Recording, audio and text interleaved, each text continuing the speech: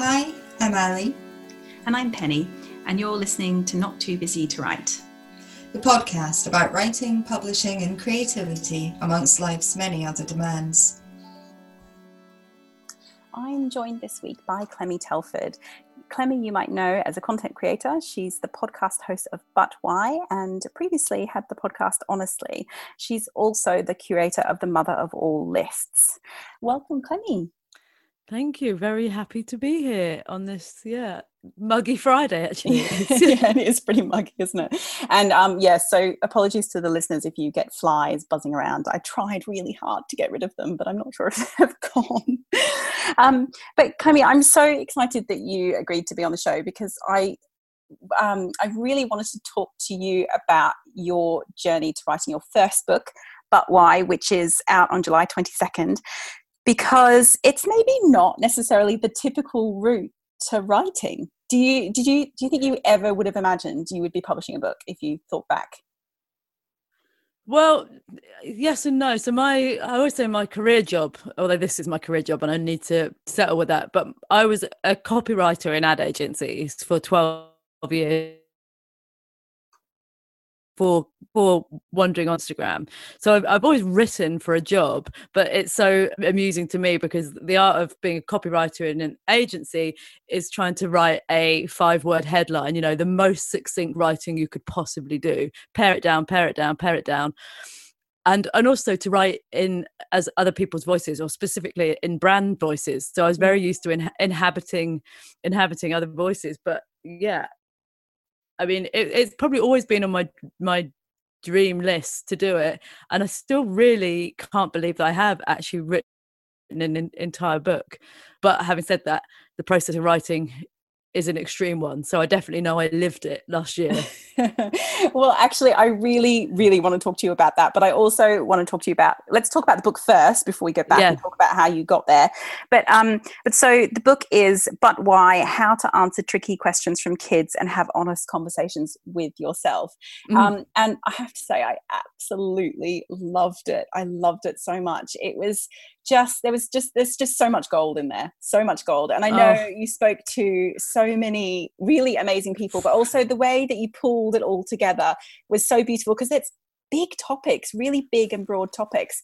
And you pulled that structure together. You really pulled that structure together. And I really want to ask you about that first. Did you think that you were going to structure it as how to talk to kids about these things? Was that always on your mind, or did you just know you wanted to have these honest conversations, but you didn't have the format right away?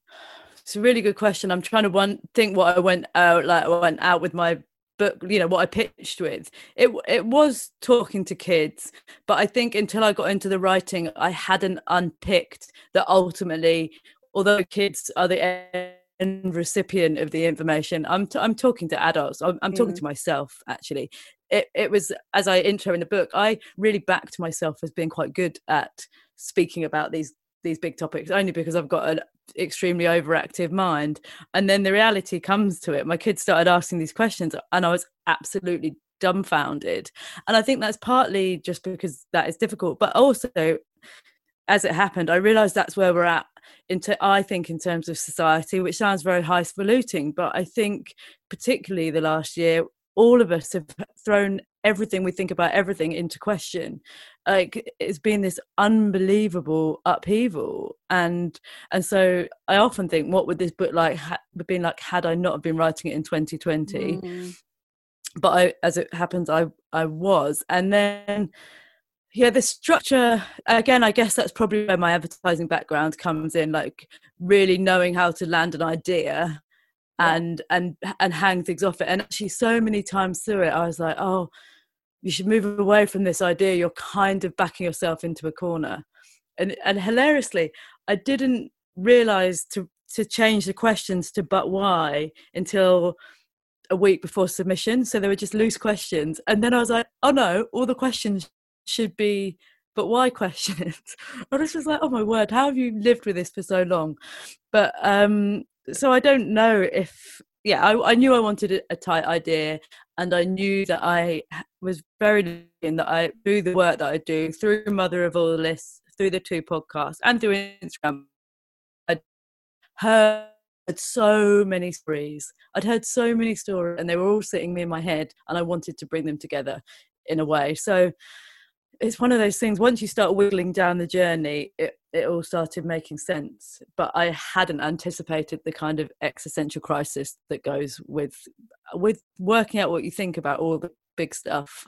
Yeah, so it's like you were doing two different things. You were working on, first of all, putting all of your ideas of work that's been years in the making into book form, which is such a huge challenge in itself, but also the topic is just so huge. I mean, doesn't get bigger, because to give the listener just a little idea of the kind of topics that Clemmie's tapping into, about questions about the body, questions about gender, questions about complex feelings, about money, about work, about alcohol, about God, about death. I mean, really, yeah. I mean, you're going there. All of it. But one thing I love on the cover is it has little asterisks at the top, and in handwriting it says ideas and opinions are subject to change, which is one of the big things that you talk about.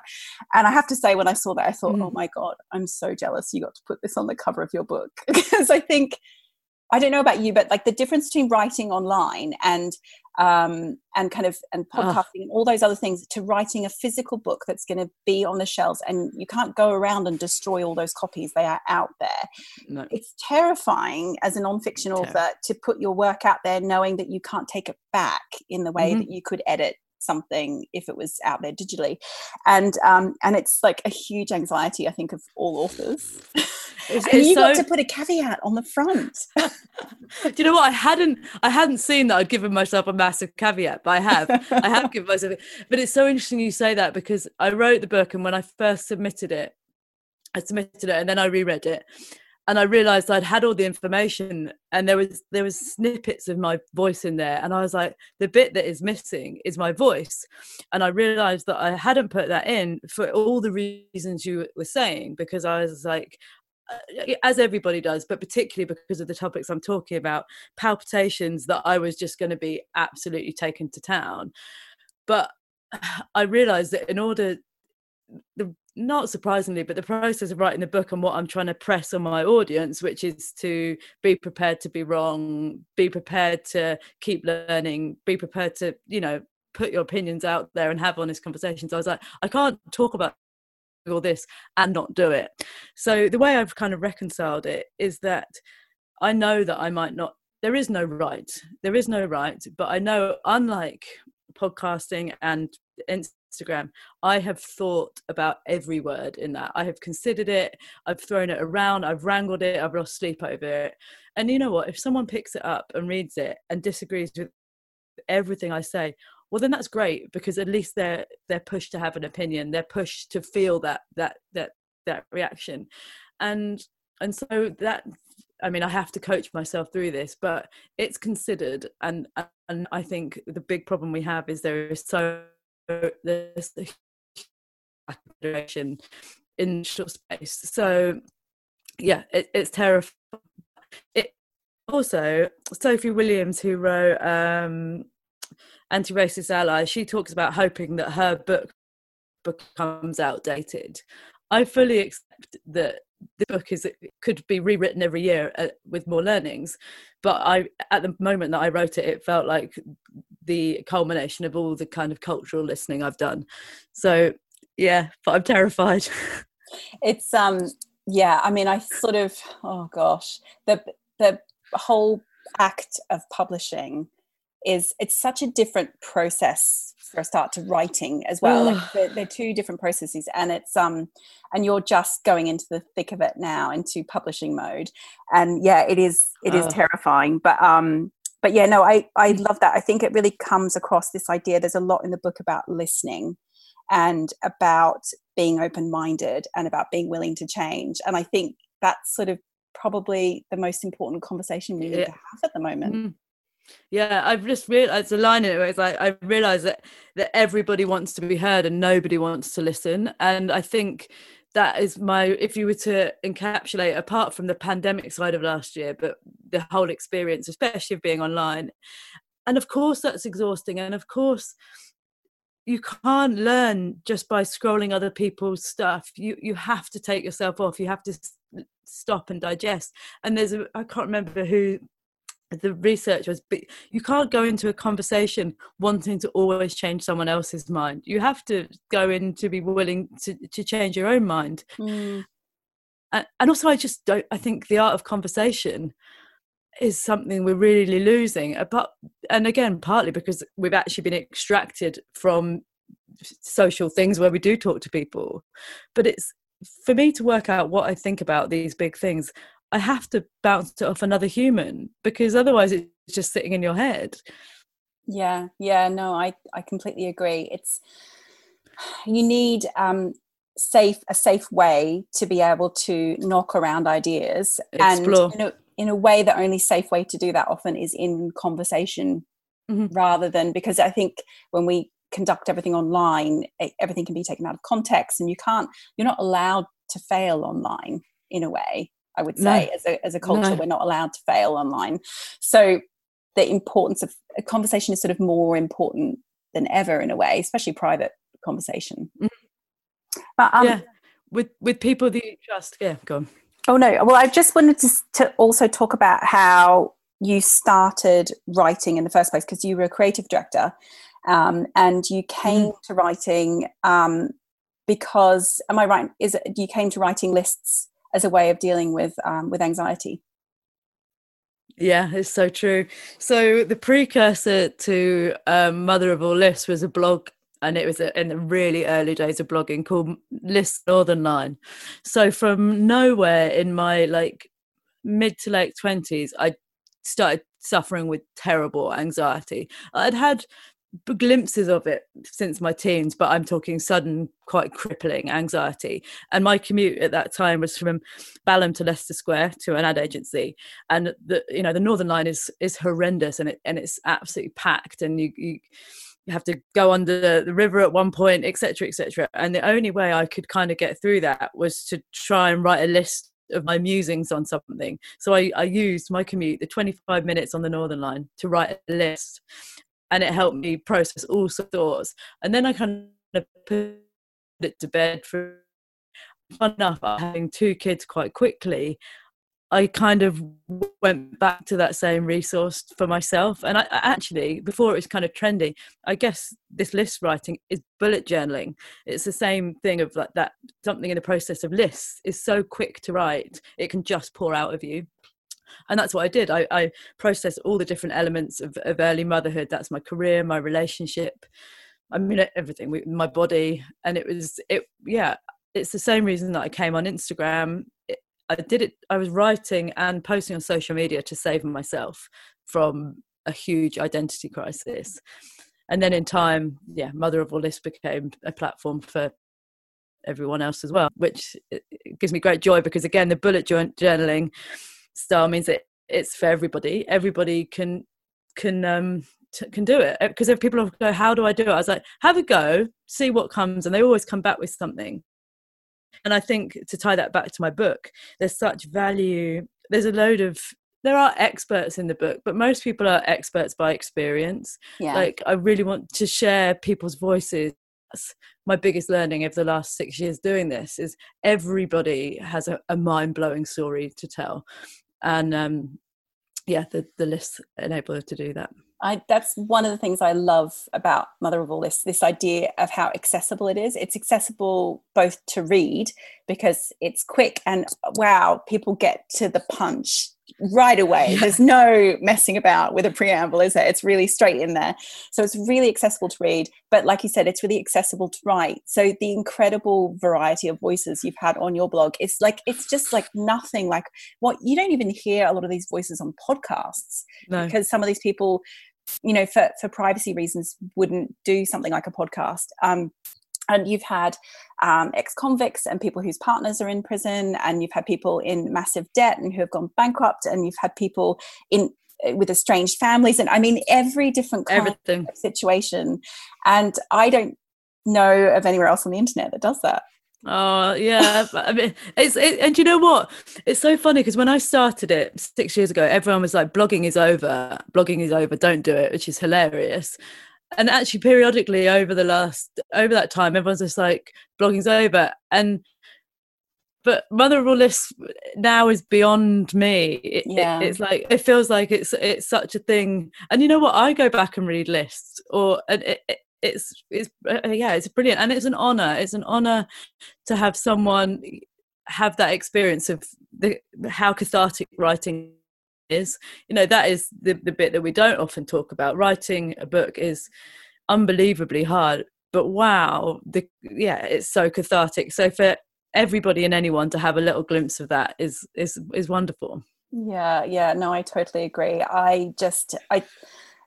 I think as someone who processes information through writing, like it's a really, like, I just really like, and I know that not everyone's the same, but just to be able to give other people the opportunity to do that, it's so exciting, because I think a lot of people don't realize that it's possible.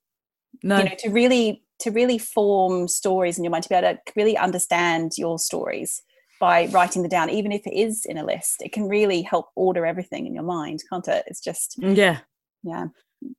being able to give that to other people is pretty amazing. Oh yeah, I mean, as I say, it's this thing where I don't feel like it's even me or mine anymore. It's everyone else's, and yeah, that's brilliant. And again, loads of the lists, as you know, appear in the book in snippets of it, and again, they deserve more of a legacy than to sit just, I mean, stuff that you've written, stuff that Nicola Washington's written. Yeah, they need to be in a physical thing that exists. I know, and it's so nice that you've put some in there, because also it's reminded me to go back and read some of them. Like I remember at the time, some of them I hadn't read, and some of them I do remember, and thinking, oh my gosh, I must reread that. And it is like, it's like you're boiling everything down to its kind of purest essence in a way, and helping somebody communicate their experience in a really, I guess, in just a really straightforward way, but in quite a profound way. But yeah, so it's so nice, as you say, to be able to kind of immortalize some of them in the book itself. But also, aside from the questions, I loved these. You've peppered throughout each major section of questions with some joining up bits, and I loved those. I absolutely loved it. It just really pulled it all together. And you talk about silence and conversation and not judging anyone else, and being honest. It's just, they're really interesting, and I love as well, like you say, it really feels like you're in those, you grappling with these things, but we're doing it with you. Thank you. Kind of, you know, we're doing it together in a way. Do you know what, I'm really glad that feels like that. So I was very inspired by Glennon Doyle's book Untamed. I listened to her, I think, on Brene Brown's podcast, saying that the book ended up being the same experience of what she was trying to get across. So in her untaming, she like breaks things down. I really wanted to try and encapsulate the journey I went on in writing in the way that the book was structured. You know, here's the questions, oh my word, here's what I've learned, here's some more questions, here's what I'm learning again, and that adding up to a way to try and process stuff which isn't in the book, because ultimately as parents we're trying to prepare our kids for a world that we don't know what it looks like. So there's no set of questions that are going to do that, but there's some theories, I hope, honesty, listening, thinking, that transcend all of that. And so in terms of your work now, you've a big part of your focus is on your podcast, But Why, with which you have, again, incredibly honest conversations with different guests. Where do you see that going? The Mother of All Lists is, as you say now, is a platform that's kind of got a momentum of its own. But with the podcast, do you imagine that you want to just keep digging down into getting different perspectives and having different kinds of conversations? Yeah, I think, I mean, it's just this real thirst I have across all of them to shine a light on the tricky stuff. You know, in any point in my life which has been very challenging, the layer on top of that has been feeling alone with it. Whether that's anxiety or financial problems or, you know, identity, etc. And as soon as you realize that someone else has been there, even if their experience isn't the same, it just changes everything. And there's such power in learning from what other people are doing. And really similarly to the book, there's so often where really disparate topics, whether that's, I can't think of examples, fitness and sobriety and mental health and things that seem totally unrelated, and then they all these commonalities between it. And the commonality is humanity, I guess, that we're all fighting our own battles. We all want the same things ultimately. So I don't know where it goes. I'm kind of beginning to see, I do know what my kind of calling is, which is to share conversation in people's voices, I suppose. So I'm trying to explore more ways to do that, but also in the middle of it, this is therapy for me. I cannot believe that I get to do it. You know, as you know, as we're sitting here in a podcast, doing a podcast, talking to someone for an hour or half an hour is such an intimate thing. Yeah. I mean, what a privilege to carve out that very human thing. I find it absolutely mind blowing. And when I've spoken to people, you know, with supposed big profiles, either way, in that moment, we're just very big. We're just two people talking, and it's an honor. It really is. It's an astounding thing to do. So. Yeah, no, I mean, I agree. That's kind of the whole point of starting this podcast, is that just, the opportunity to sit down and talk with someone about writing and about their work and about, it's just like such a privilege and a joy. But anyway, I digress. But it's just like it's just an absolute privilege. But so with the writing itself, obviously it was in 2020, which made it quite complicated. But did you end up, in terms of how you structured it, did you end up taking a big chunk of time away from other work to do it, or did you split up your other work with it? How did you decide to do it in the end? I think it was a happy accident. My work was much, like anyone in this field, my work was much quieter last year, so I didn't have to make that decision. I mean, I don't know how I would have worked at the capacity I normally work and written. It's only when you come out of the writing process where you go, oh wow, that is like an outer body experience. I haven't been myself in a room for the whole time that I've been writing that. And, you know, if I was lucky enough to do it again, I would prep for that much more. I've got a podcast coming out this week with Jessica Innes, the Olympian, and she was saying, you know, she decided to do her last Olympics and step away from her child at that point. And I was like, I was not as good a parent as I could have been last year. And I'm fine with that, because it's a conscious decision. I hope in time that they're proud of me for the book. And I mean, it is it takes so much out of you, doesn't it? It does, doesn't it? It takes over a part of your brain and just sits there the whole time, constantly, until you've handed it in. Yeah. I should be revising for exam guilt. That you should always be writing, but also, especially if I was trying to cut up these really big topics, my subconscious was just losing its mind, really. There's that scene in oh my word, what's that? I'm not going to remember that program recently where she wrote a book. Anyway, you see these things of authors like sticking stuff everywhere and trying to figure things out, and it's absolutely true. You know, that I wrote in an empty gym in the end because I couldn't write at home and the gym was shut, so I went in there. So I'm in this massive warehouse space. It's a CrossFit gym, so there's rigs and weights, and I've got this whiteboard, and I just kept on charting it. I wish I'd done that at the beginning. I definitely had to write the book in order to then rewrite the book. Yeah, it's true, isn't it? And are you quite a visual thinker in a lot of ways? Do you help? Does it help you to plan everything out visually? Is that what you've done as a creative director? Do you work visually? Yeah, I guess I probably do without realizing it. And also, I've never had to string anything together in the way that you have to string a book together. And also because I was trying to learn quite a lot of different concepts. Yeah, it's interesting, isn't it? Because it's almost like, and I think particularly with your book, because you've got lots of topics, and obviously there's an overarching, very a really strong structure, but there are lots of different topics. But it's almost like having sort of 80 different balloons, and you're pulling them together to hold them all at once to create one giant balloon. Yeah.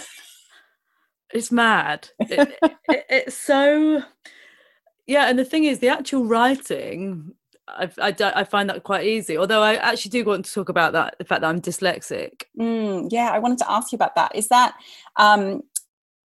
when did you know that you were dyslexic? I got diagnosed, I did really badly in my GCSEs, and then I got diagnosed at AS or A-level. I was talking about this the other day. Which was brilliant on the one hand, but on the other, it's taken me quite a few years to learn how to work with the diagnosis. That is one thing, being diagnosed, the other thing, learning.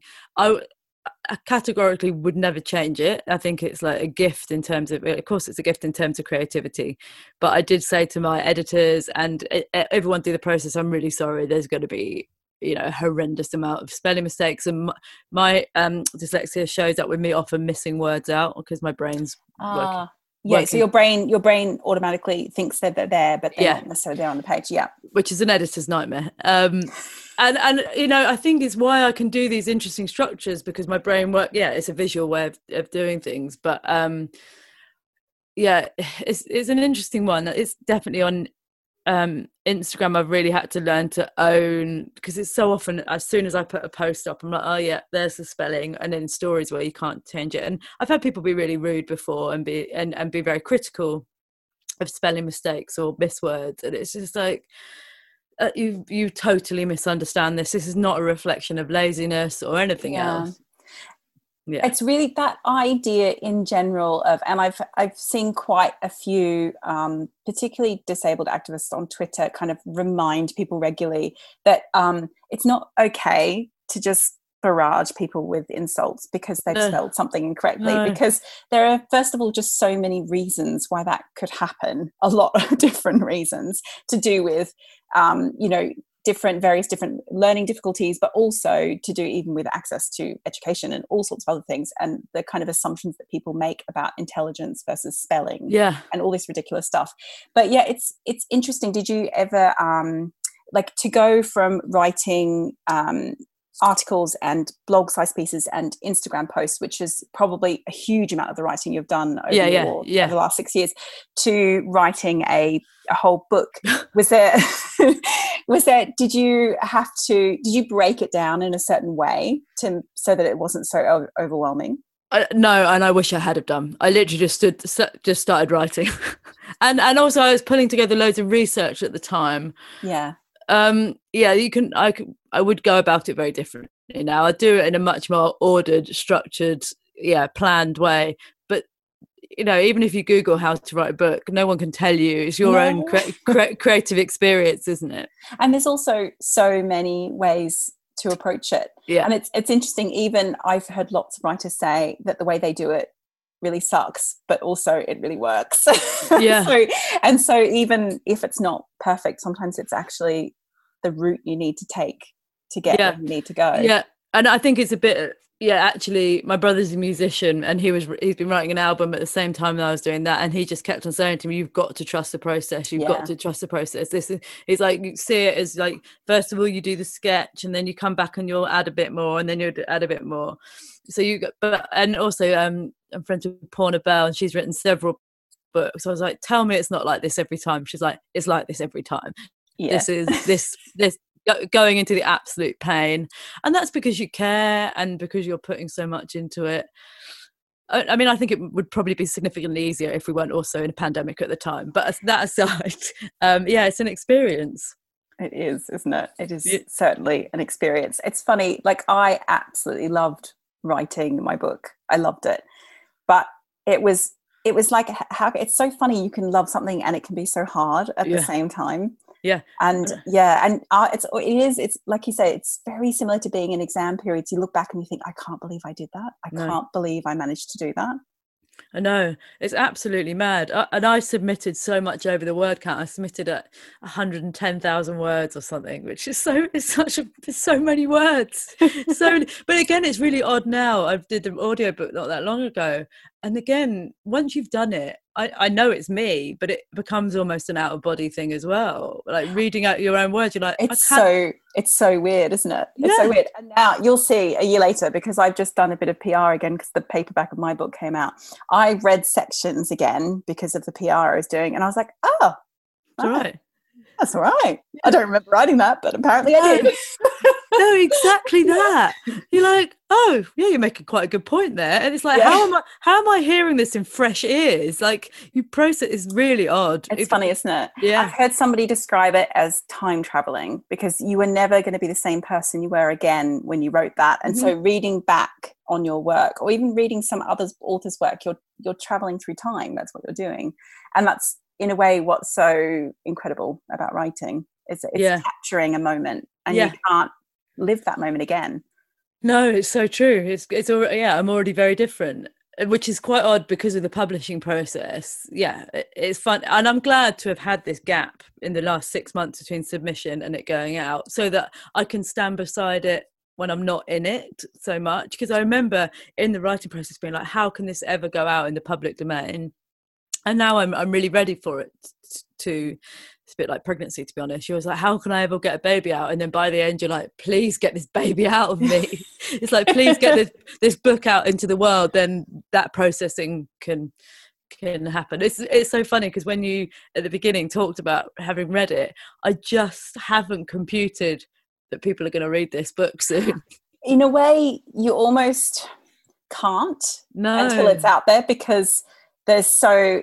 having both of us written quite personal things, although non-fiction, like quite a lot of personal stuff in there, you almost have to write it without imagining all the readers. Because, otherwise it would be quite overwhelming. Also, the other fear is that nobody reads it apart from my mum. So it's like, it's like, it's terrifying, but it's nearly here. So did you feel a sense of relief after publication? Huge relief. Huge relief. Yeah. Please.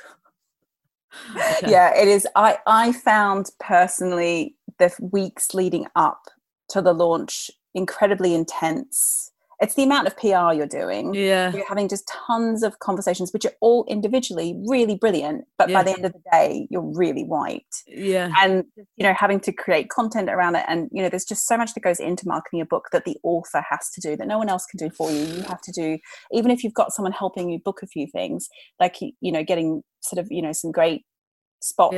Yeah, but you still got to turn up and you have to do the work.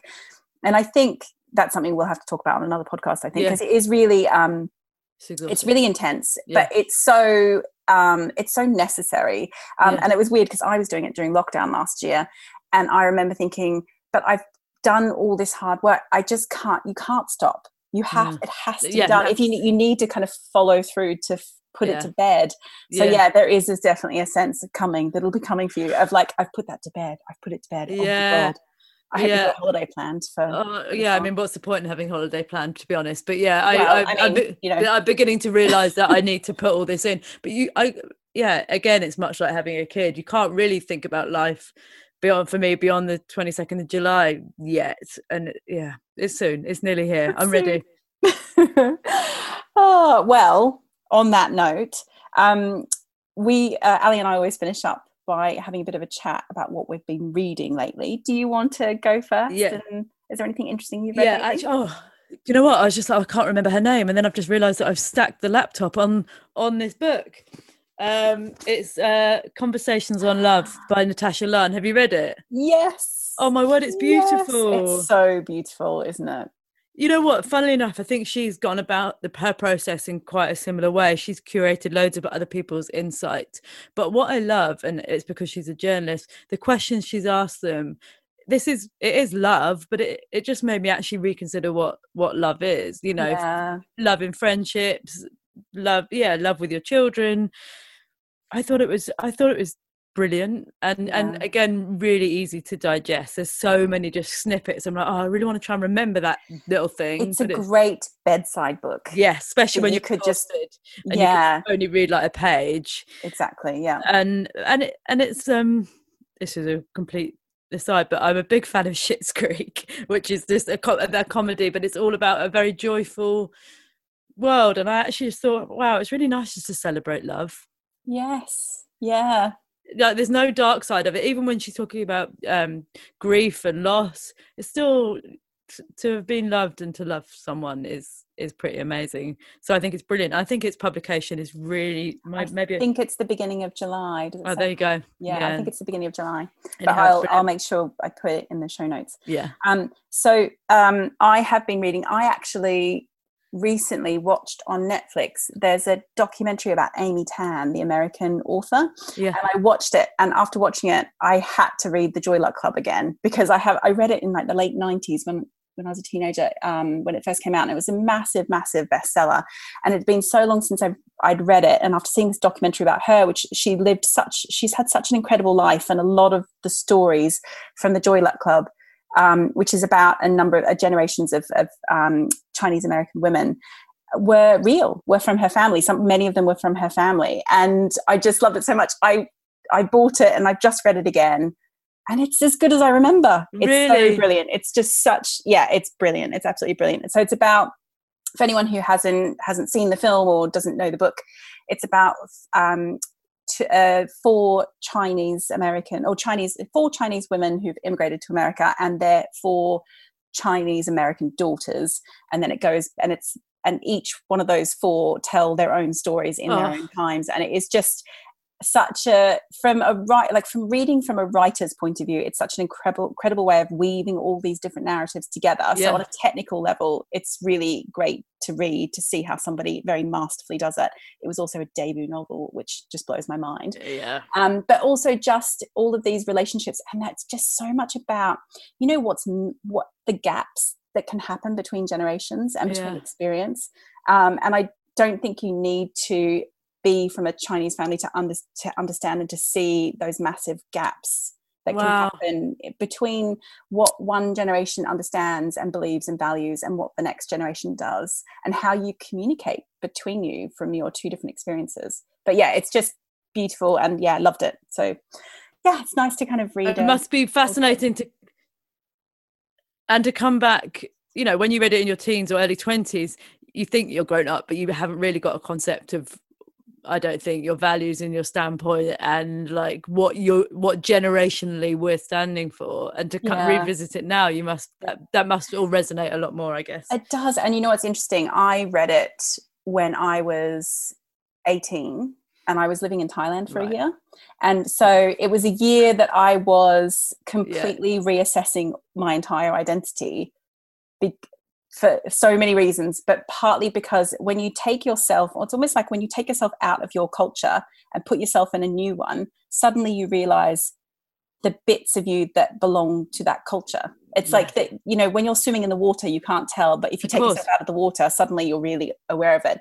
And so I think I was suddenly very aware of my identity as a white woman, a woman particularly living in an Asian country, where there's a lot of where I was confronted with a lot of sort of gender stuff I hadn't experienced before, but also just as an Australian, and what that means, and what values I identified with that was Australian and what wasn't, and all of these things were floating around my head when I first read it. But now I'm reading it 20 years later, and it's a whole different, who you are now, it will have changed again. It's like mad. I haven't read it. I will search that out. Well, thank you so much for having this conversation with me. My pleasure. So great, and also such a joy to be able to talk to you before the complete furor of the next few weeks. Before I'm literally shadow of a woman. Yeah. So the best place for people to find you, if they want to find you, is on Instagram? Clemmy_Telford. And your book will be available on July 22nd, but please pre-order now. Please pre-order, please. I'd be really appreciative. As we all know, it really, really, really helps authors if you do a pre-order. So thank you so much for being on the show. I've loved it. I really loved it. It's really nice to have the opportunity to reflect about it. And also, because we haven't seen many people in real life, I've been trying to talk to people who've written books and just be like, isn't this a wild experience? So to have a whole time to do that has been lovely. You've been listening to Not Too Busy to Write with Ali Miller and Penny Windsor. You can find show notes, including the best ways to get in touch with us, as well as any reading recommendations mentioned in the episode at nottoobusytowrite.com. And if you're enjoying the show, don't forget to subscribe, and please go ahead and leave us a little review. It really helps others to find the podcast. You can find Ali on Instagram at Ali_Miller_writes and Penny at Penny Windsor. Music and editing is by Ewan Miller McMeekin.